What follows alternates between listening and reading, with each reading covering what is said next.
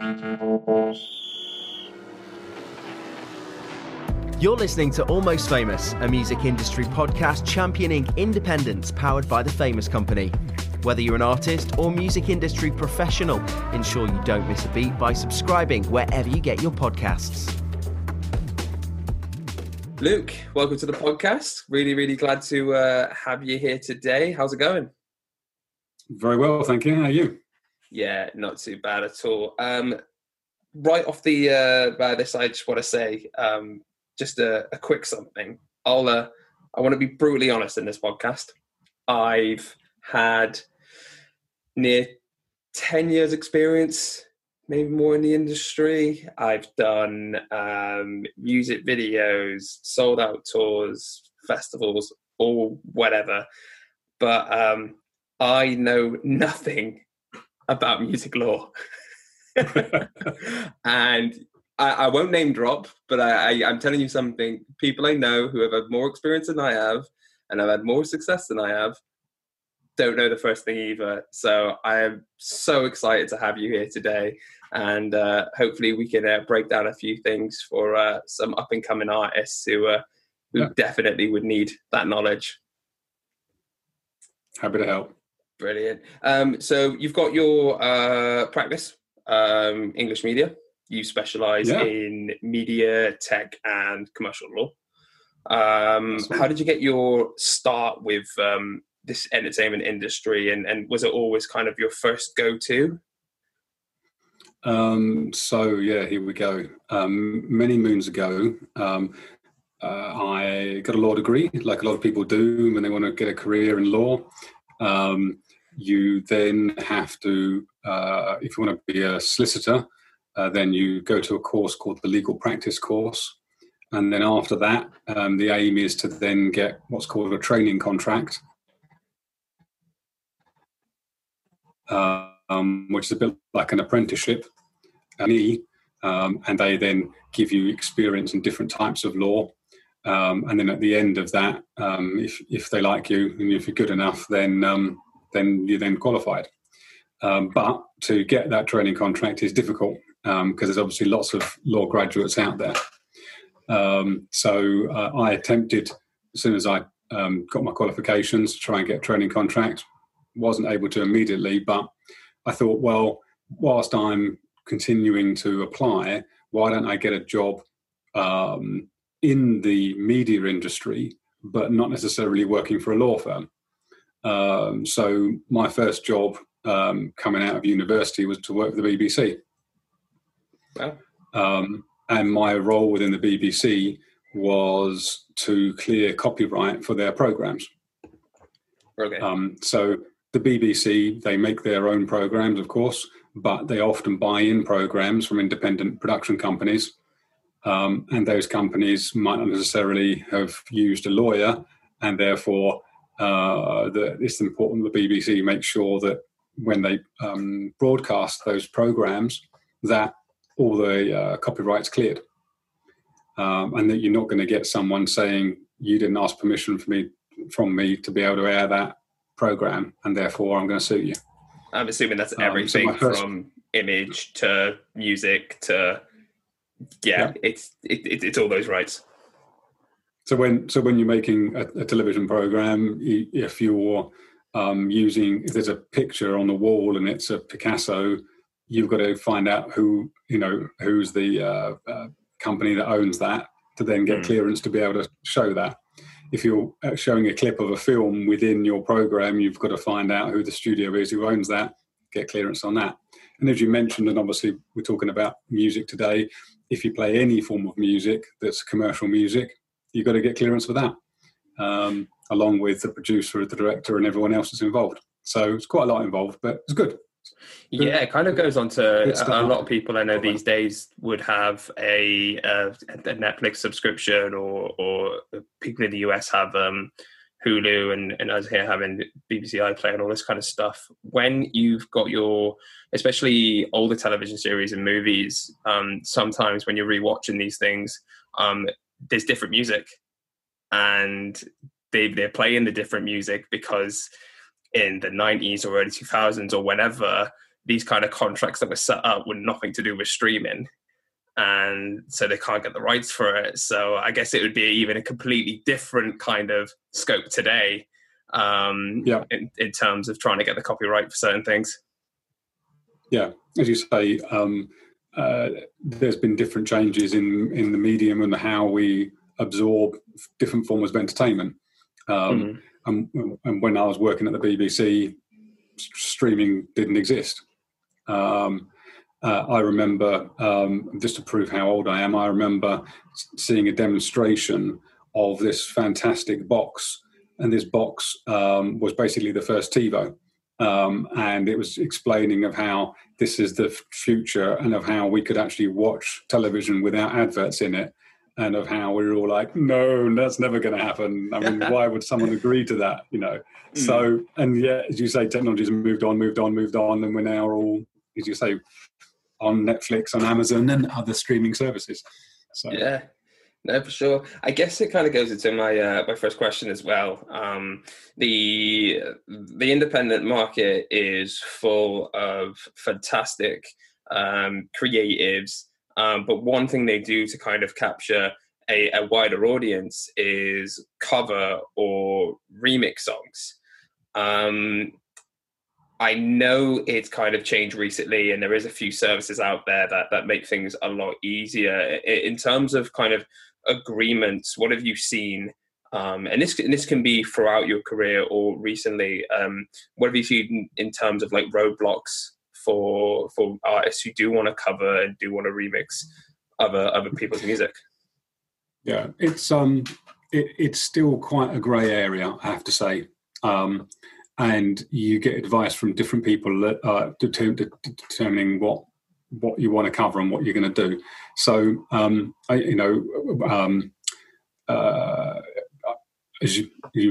sure we'll talk about, I used to work for Sony Music, and when I was working for them, One Direction was a thing, and admittedly, on YouTube, you would have hundreds of thousands of One Direction fans either singing to or mimicking, playing One Direction tracks on YouTube. Now, in itself, that's fine.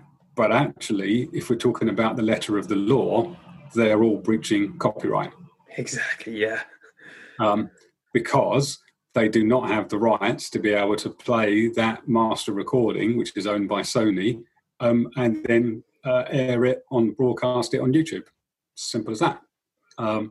But studios have to make a decision. Are we going to sue every single 13-year-old girl who loves One Direction, or are we going to go, well, I know what, we'll leave that one because they're not necessarily doing it for commercial purposes, and they're just a fan, and that's in a way great for marketing. But outside of me working for Sony and me becoming an independent media lawyer, I've had instances where I've represented a music management company, and they've had takedown notices from big major record labels because their artists have done a cover of a particular well-known artist's song. And the reasoning behind that, I suspect, is, well, you're commercializing our music. So, just for example's sake, if I wanted to do a cover of a Justin Timberlake track, but I then wanted to put ads behind it, I then started to commercialize it, then you're more likely to get grief from record labels saying, well, you're a professional artist, you're trying to promote yourself, you're using this cover, you've not got permission to do it, and you're then monetizing it, so I've got a right to shut it down. That's the thing, though. You talk about the grey area now. Is it going to be?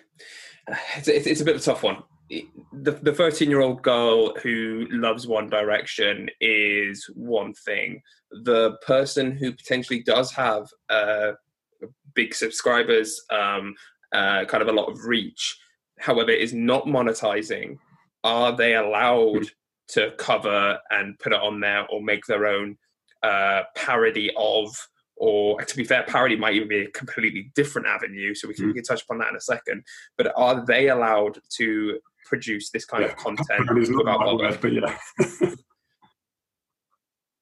Yeah, I mean, as I said, the bottom line is whether you monetize it or you don't monetize it, you're breaking the law because you don't own a copyright in it, and it's obviously a bit of a faff to go to Warner Brothers or Universal to say, "Hi guys, I want to do this cover for my YouTube channel, and I'm not going to monetize it. Can you allow me to do it, please?"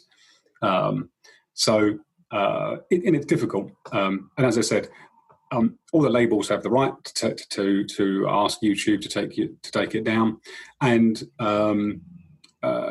what's happened now is that YouTube has got designated algorithms so that they can pinpoint this music pretty quickly, and they don't want grief from the labels, so they will rather shut it down and do it quickly than go to you and say, "Oh, have you got a license? Have you not got a license? Is this okay?" So yeah, it's a difficult one, but I've come across recently certain music distributors who have said, we have licenses with the major studios, so if you want to do a cover and you want to release that commercially, we will then help you to cover that.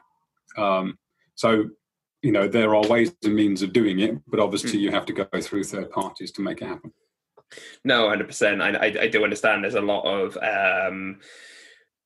Christmas albums which would have various artists on who are covering major tracks. There is a huge market in kind of America and Europe, something called the Punk Goes Pop, which is actually run by a label called Fearless Records, that take your modern pop chart music and they give them to these kind of rock bands to cover for their audience, and it quite successfully as well. However, you do get to a point where you kind of tell if certain artists get covered regularly or certain genres get covered regularly, and it is those kind of partnerships behind closed doors that really help them. So yeah, I totally get that one. In terms of parody though, is there a grey area there? I know a lot of comedic YouTubers like to do this. Somewhat, they call themselves musicians. I'm happy to call them musicians. It's entertaining. Is that allowed, taking melodies and making them your own? So again, there was a loophole in the law a little while ago that said any form of copyright, if it's a parody, you're allowed to do it. But there was some cases that went to court where the copyright owners said, although you think this is funny, although you think this is a parody, I don't think it is, and therefore I'm still going to take you to court. Right. But my recollection is that that's now been taken away, and now actually there is nothing, there is no loopholes. There is no, oh, well, I was just doing this. There's no, oh, well, I was only using 10 seconds of the clip, or I was only as far as I'm aware, there is no there's no loopholes anymore. So yeah, you roll with your dice. And a couple of years ago, I had the privilege of meeting up with Cassette Boy, who is a very well-known parody on creator and YouTube, but they wouldn't allow you to film meeting them. They wouldn't allow you to know who they are really, and because otherwise they know they were going to get sued. So they do it for fun, but they also appreciate that there's some seriousness behind it.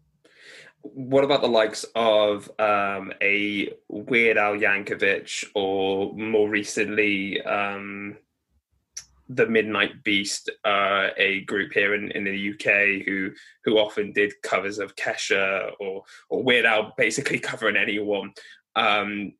There's no kind of backtrack there. Then I assume these things are still from the past, are still allowed.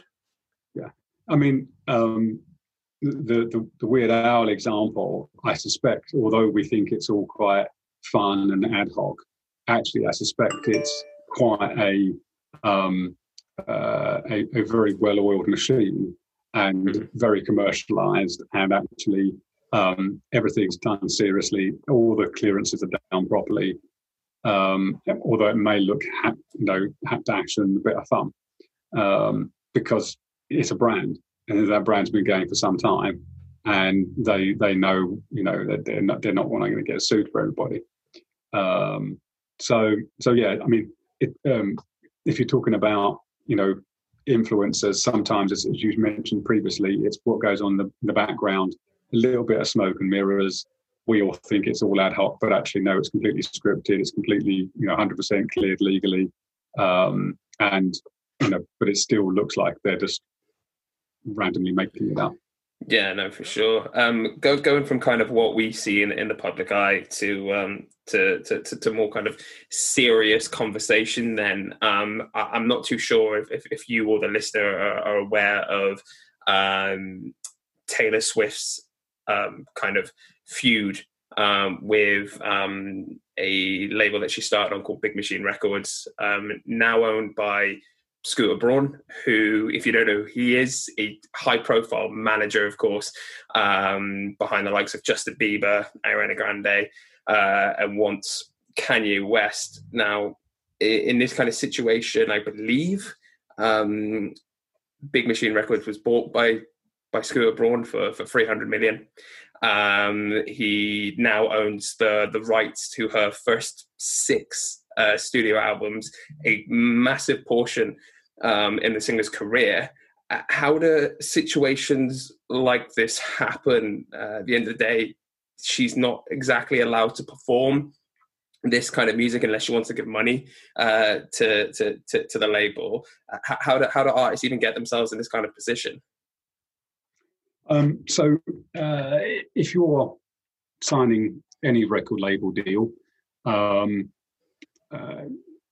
although recently there's been a push towards doing singles and EPs and then an album, back in the day it was, I'll give you a 3, 4, 5 album deal, depending on who you are. So I don't know, obviously, the details particularly of that particular contract, but as you say, if 5, 6 worth of albums are on that record label deal, that's what she signed up to. Now, obviously, when she signed up to the record label. She was happy with them. She was happy with the people that were behind it. Now, again, I don't know the detail of the contract, but what I suspect happened is there was a missing clause, and I'll try and explain. Quite often in contracts, there's a clause called an assignment clause that says if we get bought out, or if or someone wants to come alongside us and create a partnership, then we as a record label are allowed to do that. You don't have any rights as the artist to stop us from doing that. All we will let you know is who the new company is going to be, and then we just continue as normal. So that was probably in the agreement, which meant that she has no right to complain about it, nor did any other artist who were under that record label during that time that there was the buyout. And it's a bit difficult because as a lawyer, if I was representing her, it's very hard to argue against the record label to say, no, if you get a buyout, I want full rights. I want to be able to either take all the music back from you, or I want to be able to say no, and we'll have some form of buyout deal. Mm. You've got to be quite a powerful artist to be able to do that. Yeah, for sure. Well, I think realistically, that, like you said, these kind of things may not have been in the clause. Now she, and the listeners can correct me if I'm wrong, I believe she was about 14 when she signed. And as a 14-year-old unknown country singer at the time, you're probably not thinking, I want to be out of this contract 6 albums deep. So this is exactly what we're saying. These up-and-coming artists, these independent musicians who are hopefully listening to this, learning, it's something that you can potentially ask for now, but might actually put off the label if you start coming up with these kind of questions. Yeah, I mean, it's a lawyer's job basically to sit down with the artist, and whatever age, and obviously if she's 14, I would prefer to be able to sit down with her parents and make it explicitly clear what this contract's all about. Because as I said, I've not seen the contract, but if it was a 4 or 5 album deal, that's a big old deal. You don't have those sort of deals around anymore.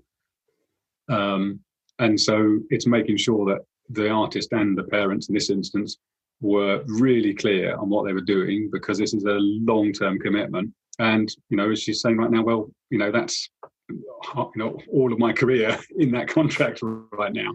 Yeah, for sure. What she did do, and I do recall it from social media, was she said, well, that was then and this is now. So moving forward, anything I write now, any album I release now will be my own, and I can go to whatever label I want, because she's fulfilled her obligations to that label. Yeah, I believe she then signed to Republic Records and Universal Music Group in 2018.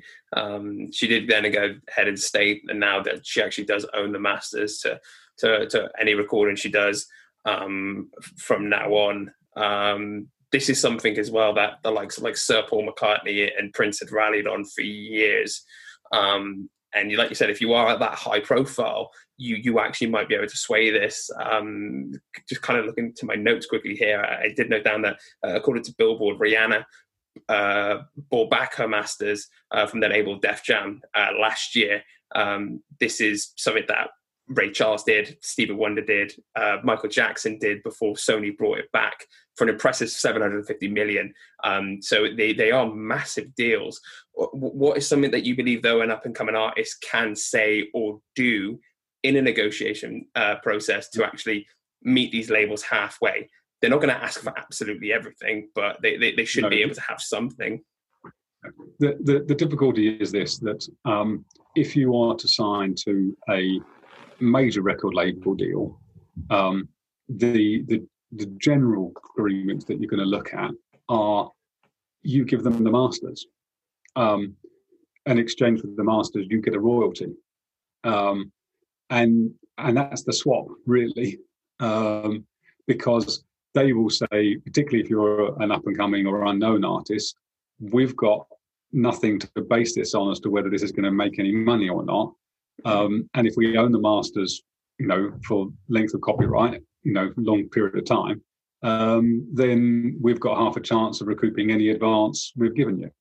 But if we don't own the masters, or we've got to give you the masters back after 5 years, then kind of what's the point of us getting out of bed? Because we don't know whether we're going to make any money out of this.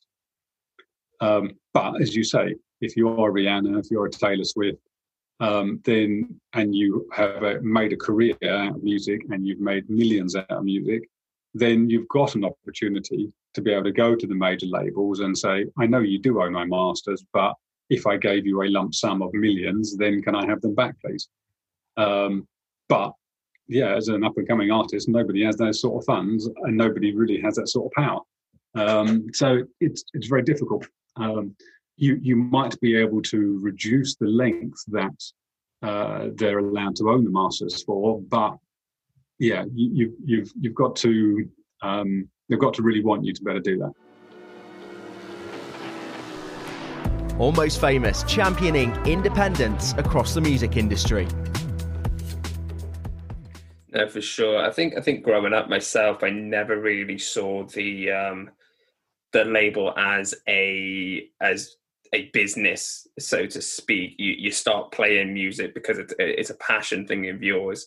But you, and this is to anyone who's lucky enough to kind of have had the similar experiences to mine, you very early on realize, oh, hang on, this is basically someone saying, here's some money, I want to invest, very much like Dragon's Den.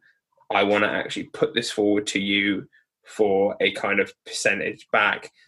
Weirdly enough, I was doing this podcast today, Kanye West was recently on Joe Rogan talking about innovating, as he always does. He's talking about the music industry. And for those who don't know, Kanye recently posted his label contracts on Twitter in an attempt to share, like, kind of shine some light actually on artists who feel kind of trapped within their contracts. He used the word, and I hate to kind of repeat it, but he used the word rape when referring to artists. And people listening to this right now, believe me, those aren't my words. These are his, but he does believe that the artists do feel that way and sign into major labels. Do you think major labels need to start to consider or to kind of reconsider how they do business and need to start looking at the artists as a partner in the industry and not just a way of making money? It's very difficult because, these labels have been established for years and years and years. And to be frank, this is the way they've done it for years and years and years. And it's hard because when you've got, a character like Kanye West, he obviously was not very happy with his label deal now, but and I don't know what the exact advance was, but he was paid millions at the beginning of that contract as an advance. So it's a bit difficult saying, oh, I hate you. Oh, but by the way, thank you very much for, I don't know what the figure was, 20 million, 100 million, whatever it is. The way I educate unsigned artists when they've got a record label deal and try and sit them down and go through it is I say, look, this advance is a bank loan. And you've got to be able to pay off that bank loan before you start making money. So you can have, £1 million advance, but that's then got to last you until you can make enough money to be able to pay that money back. And then on top of that, the record label have got to be able to recoup all their costs they've put into you, including studio time, producer fees, PR, press, videos, etc. So sometimes actually it's worth not having an advance because you've got a possibly better chance of recouping quicker to then start getting some royalties. Yeah, which is crazy because he's went on record to say that he actually now loses money from his music. He doesn't actually make money from his music. It's minus 4 million apparently per year. This is something that we've seen a lot in terms of 360 deals that I would like you to kind of touch upon today. The only reason for that is, and especially for the listener, now a 360 deal is something that gets offered quite often with a up and coming artist or a younger artist. Are you able to explain what one of those are and how someone can actually get trapped within them? Yeah, it's funny. Probably about 4 or 5 years ago, there was a big push from labels to do 360s. And a 360 basically means that the record label will not just only look, or company as it were, will not just only look after your recorded music, but they'll look after your publishing as well. They will look after your live performance and your merchandise, and occasionally they'll throw into the pot and they'll be your manager as well. So basically every revenue stream you can think of is covered by this one agreement. Now, again, as I said, quite a few years ago now, people like U2 and Madonna, I believe, signed 360 deals for millions and millions of pounds. But the whole premise was that I think Live Nation, with the company particularly, were pushing for it. They then controlled everything. Now, if you're a up-and-coming independent artist, one of your biggest revenue streams, and I know right now it's gone, but is live performance. So you do your live performance, you get paid a fee. Hopefully you've got some form of merchandise that you can sell, even if it's, a small gig. So, and that's where you can make some good money from. And whereas obviously selling music on via a streaming service is nominal money. So the record labels are saying, well, there's not going to be a lot of money in streaming anymore. So I tell you what, we'll take your live and your merchandise income as well. But there's been a big push against these sort of deals. And unions in the UK, such as Musicians Union, are not overly happy with these types of deals because it does take away a lot of the income streams from the musicians. And you have to really weigh up the pros and cons of whatever advance you're getting against, taking most of your revenue stream away. Yeah, for sure. I think a really good example of this kind of thing. A a documentary that 30 Seconds to Mars did many years ago in regards to their deal. They had released 2 very successful studio albums. They were just touring the 3rd at the time, and they still, even though how successful they were, they still owed the label quite a lot, because like you said, it is a bank loan at the end of the day. And if they don't make as much as the label are putting in, then unfortunately, sorry guys, your payday is actually our payday. You owe us, even though you're riding high. They were absolutely everywhere at the time. Sold out tours, headlining festivals. It's crazy how you can look at that and go, they're out of pocket. Yeah, and that's why, as I said, there's a big anti-push against them, because you can get a very well-established artists do these deals, but as I said, it's then weighing up the cons and the pros of what the advance was. In the advance, regardless of whether it's a 360 or not, you've got to say to yourself, can I live on this money for the next 1 to 2 years whilst my music starts to build up? Because, as I said, realistically, 0.03p per stream, it's going to be very difficult for you to make money from master recordings anymore. Yeah, of course. You've of course mentioned a few artists that are well known to the listener right now. You've mentioned One Direction. I know me and you've had previous conversations about Kasabian and a few other massive artists. Do you see? Of course, stop me if you can't really talk about this. Do you see anger in these artists about these kind of streaming services and about how much they would actually be making from them? Because, like you said, it's what we're talking. Many years ago, people would go in, buy a CD or a cassette tape or anything like that, and spend quite a lot of money. My Spotify is only costing me about £10 a month. I don't even look at it anymore. I don't even remember. But I've got all this music in front of me, just unlimited amounts. At what point does the artist think this isn't right? Like, where is this going?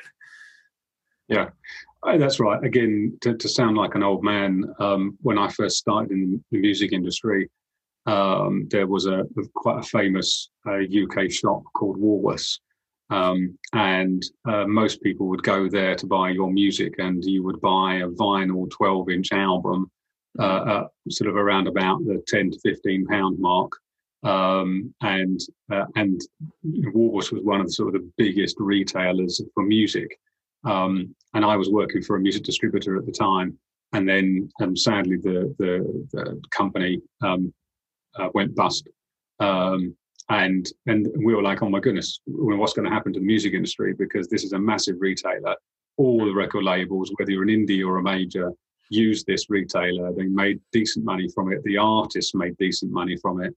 And then, as we've mentioned earlier, technology then moves on. So it went from vinyl to and then a little bit of tape to then CD, to then we've then gone to digital downloads, and from digital downloads to streams.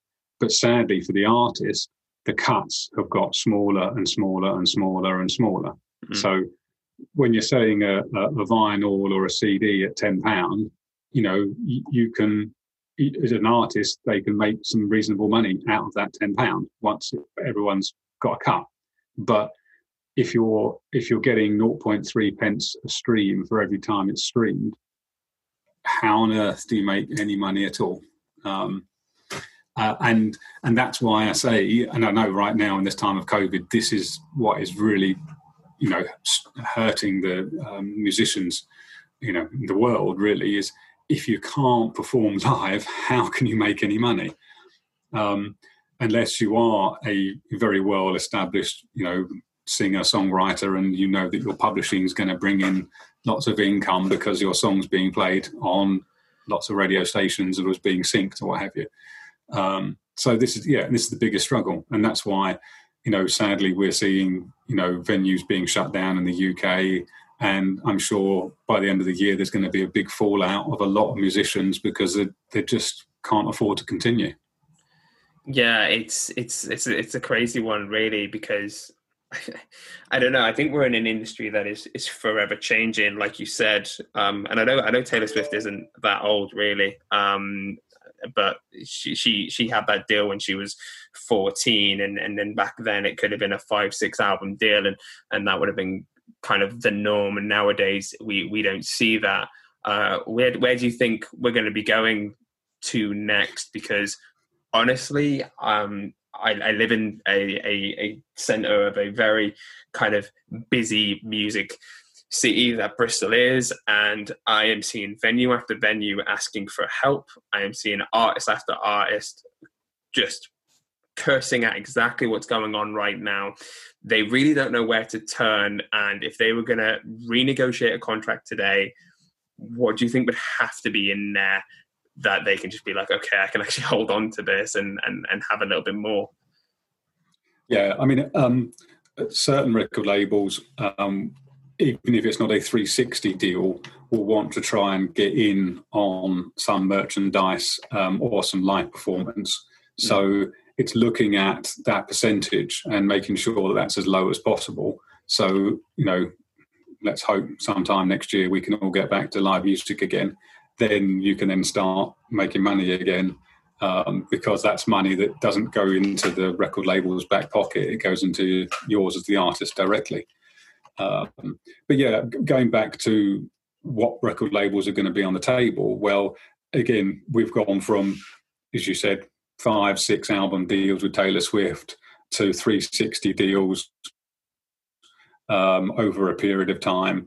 And now most of the industry is a lot more cautious.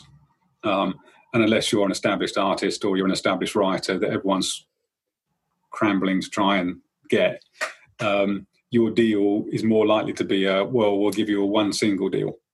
And then if we then think that single's good, we'll give you another single deal. And if we think that's good, we maybe give you an EP deal. And if we think that EP is doing well, maybe we'll give you an album deal. Wow. And that way they can hedge their bets. They can then see how those first couple of tracks do. If they do some good numbers, okay, it's worth investing in this. But those sort of deals, your advance is going to be quite low because they're only investing in one single. So you can't expect thousands upon thousands of pounds for one single unless you are the next best thing. Yeah, that's a massive change to what the norm would have been 20 years ago, and it's crazy to think then. And one of the kind of biggest changes, and I know it's something else you do cover, is a social media deals, which of course I believe we're still in kind of that learning phase of what it can be and what social media is and what it's kind of going to. Just a little bit of kind of history for the listener then. In kind of recent years, influencers and musicians have been under fire for stating that a product or an event that they are posting about is a sponsored or paid advert. This is something that the Competition and Market Authority here in the UK have been cracking down on, especially on Instagram. According to The Guardian, the likes of Rita Ora, Ellie Goulding last year made a formal commitment to the CMA along with 14 other celebrities to clearly state if they've been paid or receive any gifts or loans or products when making a post on the Facebook owned platform, and actually on Facebook as well. You specialize in agency and influencer agreements, as well as kind of endorsement sponsorship agreements. Is there a particular reason why these influencers / musicians don't want to make their partnerships kind of public? Because we can all spot an ad, but then again, it's probably it's another great way for them to make money, I guess, especially in this time. So what is that? Why is there such a battle in there?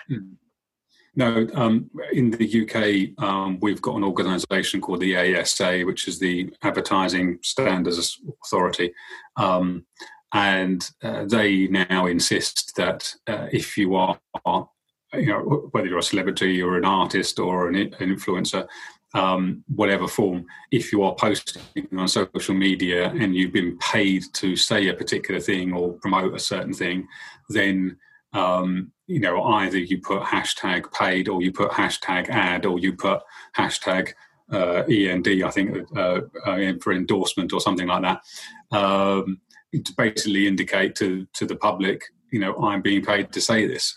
Because I think quite a few years ago now, there was various cases where, celebrities said, "Oh, yeah, this is brilliant," and then people were worried, well, why all of a sudden? Why are you talking about that? And what's going on there? And bizarrely enough, someone actually took them to court, and then they said, "Oh no, I got paid to say that." Well, why and how and what happened?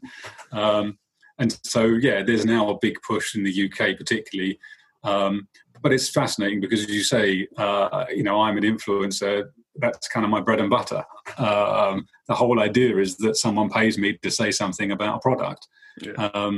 And there's big money in it. I'm quite, privileged to work with some very diverse influencers, but, and I've seen some of their contracts, and the money that they get paid to say certain things or endorse certain things is hundreds of thousands, if not millions of pounds.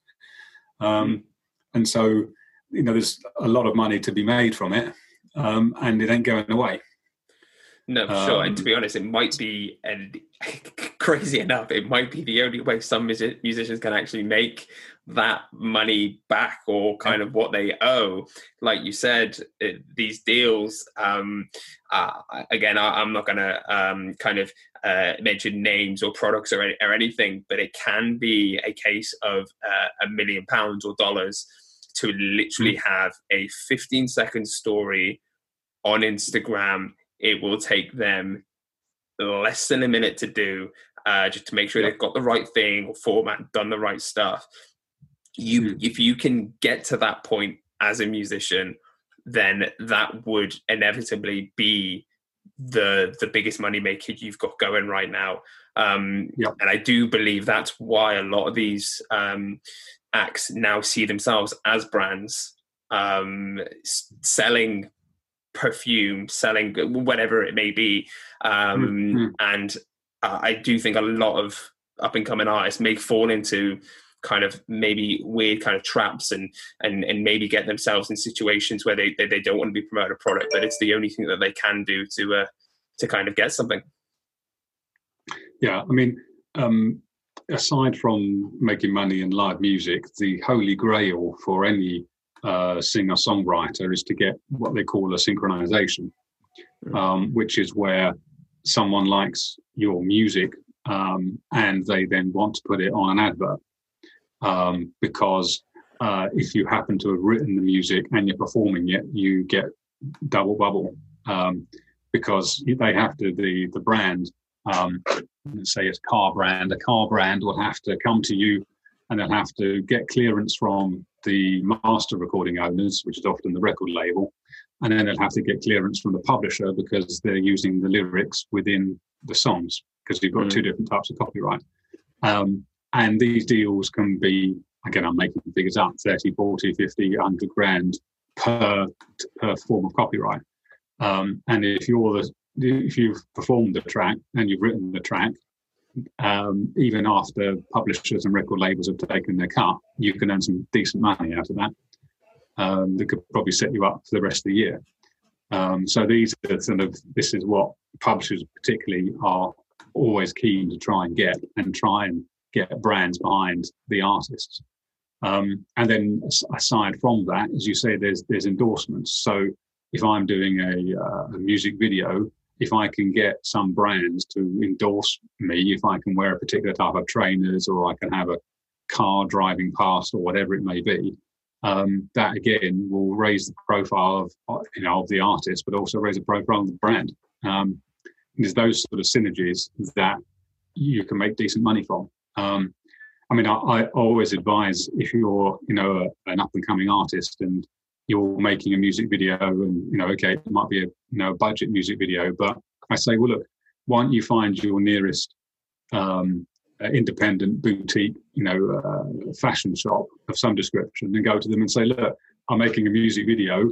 can I, borrow some of your clothes, and then I can then, at the end of the video, do a credit to where I found them or something like that. It's sort of being a little bit more initiative and thinking, right, how can I just get a limited amount of sponsorship?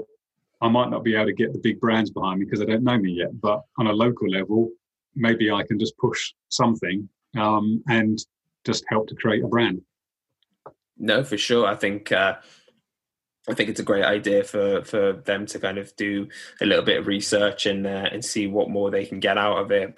It can be anything from clothing to I remember I did something with like a local milkshake shop once, and it is what it is. Like if someone can mention you or name something after your brand / band name / artist name, whatever it may be, and you can get a good contract in place where it actually doesn't cost you anything. A lot of the times, these people, all they're kind of looking for is a mention. And if you've got that outreach, then 1,000%, I'd also recommend that. I think that's great advice. I mean, just as an aside, but something amusing. Years ago when I was at uni, I used to be a radio DJ for an independent radio station. And, as soon as I got the gig, I'm like, right, well, I'm going to go down to the local high street and find, in this instance, it happened to be a local independent pizza restaurant, told them I was the radio presenter, and then they gave me loads of vouchers, which I could then use to then have for prizes and that kind of stuff. So it's just thinking outside the box a little bit and using your brain. And then, as you say, you then create a brand and you help both parties. No, for sure. I do think it's a little bit harder right now in terms of COVID, and of course to people listening to this, me and Luke are recording this in November of 2020. I hope if you stumble upon this in the future, there's you're on your way to a festival maybe, or you're walking along the high street with shops open and everything's booming and what it is. But even in these times, there is so much potential on social media to drop a DM. I don't know why artists these days aren't messaging anyone they see that they feel like I can definitely do something with. And if they're unsure about maybe they're kind of in the midst of just talking to them and they're unsure where it goes, to reach out to someone like yourself and say they're offering this for this amount, or they want this much percentage of my potential whatever, because you just don't want to get yourself in a situation which you'll regret. And it's probably not going to be a huge thing on your career, but if you do come across something that might be a bit major and you think, you know what, this is a massive opportunity to me to actually reach out to a local solicitor or to someone like yourself who's an expert in this. Yeah, I actually make a purpose on my Twitter page. I have a phrase on it, and it says, "Don't sign a contract without dropping me a DM." And that's not just because I'm a lawyer, but actually it's because too often people contact me and say, "I've just signed this contract. I don't think I should have done it. Can I have a chat with you?" No, because 9 times out of 10, that contract is just bulletproof and there's no way of you just getting out of it. I'd much rather someone give me a call or drop me a DM or whatever and say, "Hi, I've been offered this. Is this the going rate? Is this right? Should I do it? Should I not?" And get the right advice early on. And that way you know that you've made the right decision, rather than sign something just because it was a bit of paper and you got a bit excited about it. Yeah, for sure. I guess going on from you giving advice to somebody else to potentially advice for your younger self. Looking back now, you've worked with the big labels, with the big artists, the BBC. For someone potentially looking to follow in the Luke English footsteps, what would you recommend?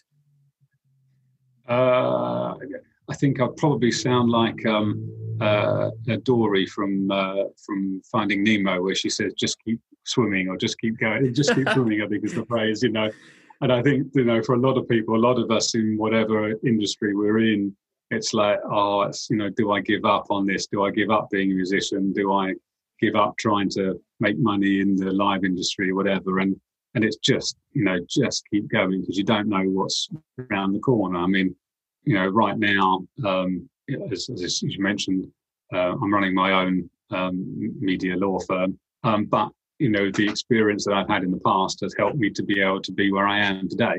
And I know I couldn't have done it straight out of law school.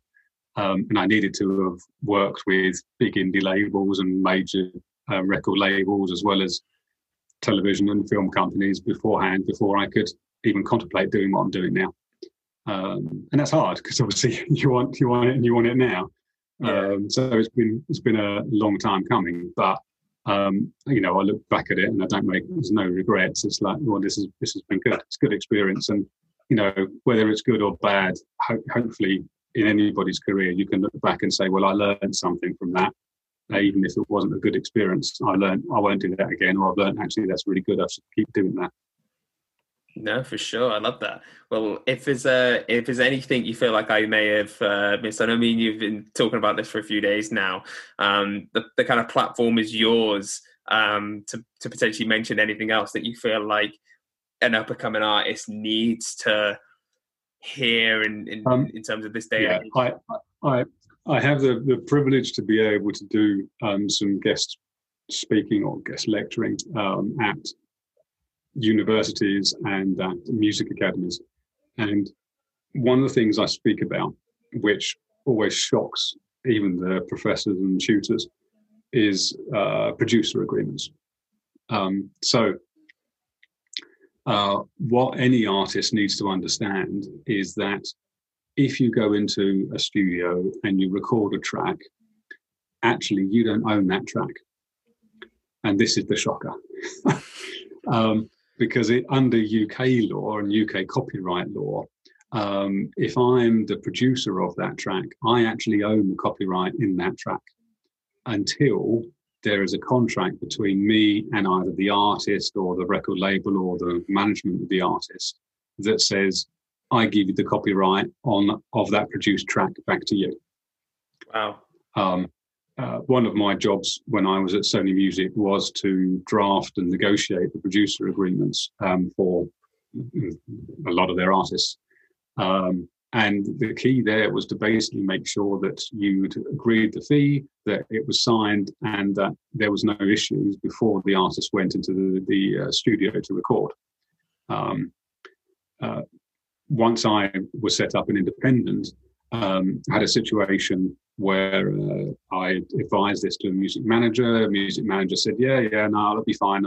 I've told the producer this is what the fee is, and I'm making figures up, 500 quid. The artist went into the studio.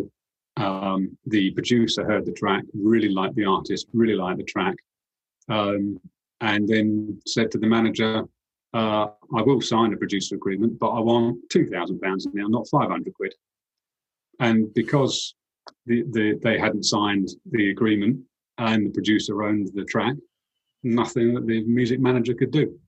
Wow. He had to either pay the money or don't get the track. Now, not all producers by any means are like this. A lot of producers are a lot more user-friendly. They know how the business works, and they're happy to be paid whatever they're paid, whether it's a royalty or a buyout. But at the end of the day, it's the producer who owns that track until you sort out that contract. And if you are looking to go to record labels and say, hi guys, do you want to sign me up? You need those bits of paper. A record label won't touch you unless you've got a producer agreement in your hand proving that you own the masters of those tracks that you produced. Wow. And that, I'm afraid, is the bombshell for today. Yeah, for sure. I imagine it also works with video. A kind of a cinematographer or a videographer, unless you've got a contract that says the person behind, in front of the lens can say, I own this. I guess they own it until said otherwise. Yeah, I did music video agreements again at Sony, and you would send a contract to the video production company because as a company. Within that, you've got their own directors, their producers, their cameramen, their sound engineers, whoever, and collectively that company owns the copyright within that. So again, without that bit of paper, even it's just a one-man band producer with a handy cam, GoPro or whatever. Legally speaking, they're the person who's produced that video. Even if you've sung all the songs, you performed everything and done everything on the video, and even if you've paid them. Yeah, I mean that's the thing. People go, well, I've paid my producer, so I own it. Well, no, you don't, because you don't actually have a bit of paper that says you own it. So you can pay them as much as you want until that there's a clause in the contract that says the copyright's back to you. You don't own it. Wow, what a so yeah, what a way to kind of end this. I guess to be honest with you, I know a lot of people have learned a lot from what you've discussed today. If they want to kind of get in touch with you and on any kind of platform, this is your chance then, Luke. Plug yourself as much as possible, because I'll be honest with you, this is probably going to be the most important bit. So go right ahead. So the easiest way to find me is on my website, which is english-media.com. But you will also find me on Twitter, again, at English Media. And you can find me on LinkedIn and on Instagram, again, under my name, which is Luke English. Fantastic. So yeah, drop me a DM, drop me an email, give me a call, and let's see if I can help you. Before you sign anything. Before you sign anything, yeah. A massive thank you to Luke English, and for more interviews, AMAs, tips and tricks, and exclusive content, follow us on Instagram and TikTok at The Famous Co. That's at The Famous CO. Tap that subscribe or follow button. My name is Zaid, and we'll see you all next time. You've been listening to Almost Famous, a music industry podcast powered by The Famous Company. If you're an independent artist or music industry professional, for more information, head to www.thefamouscompany.com.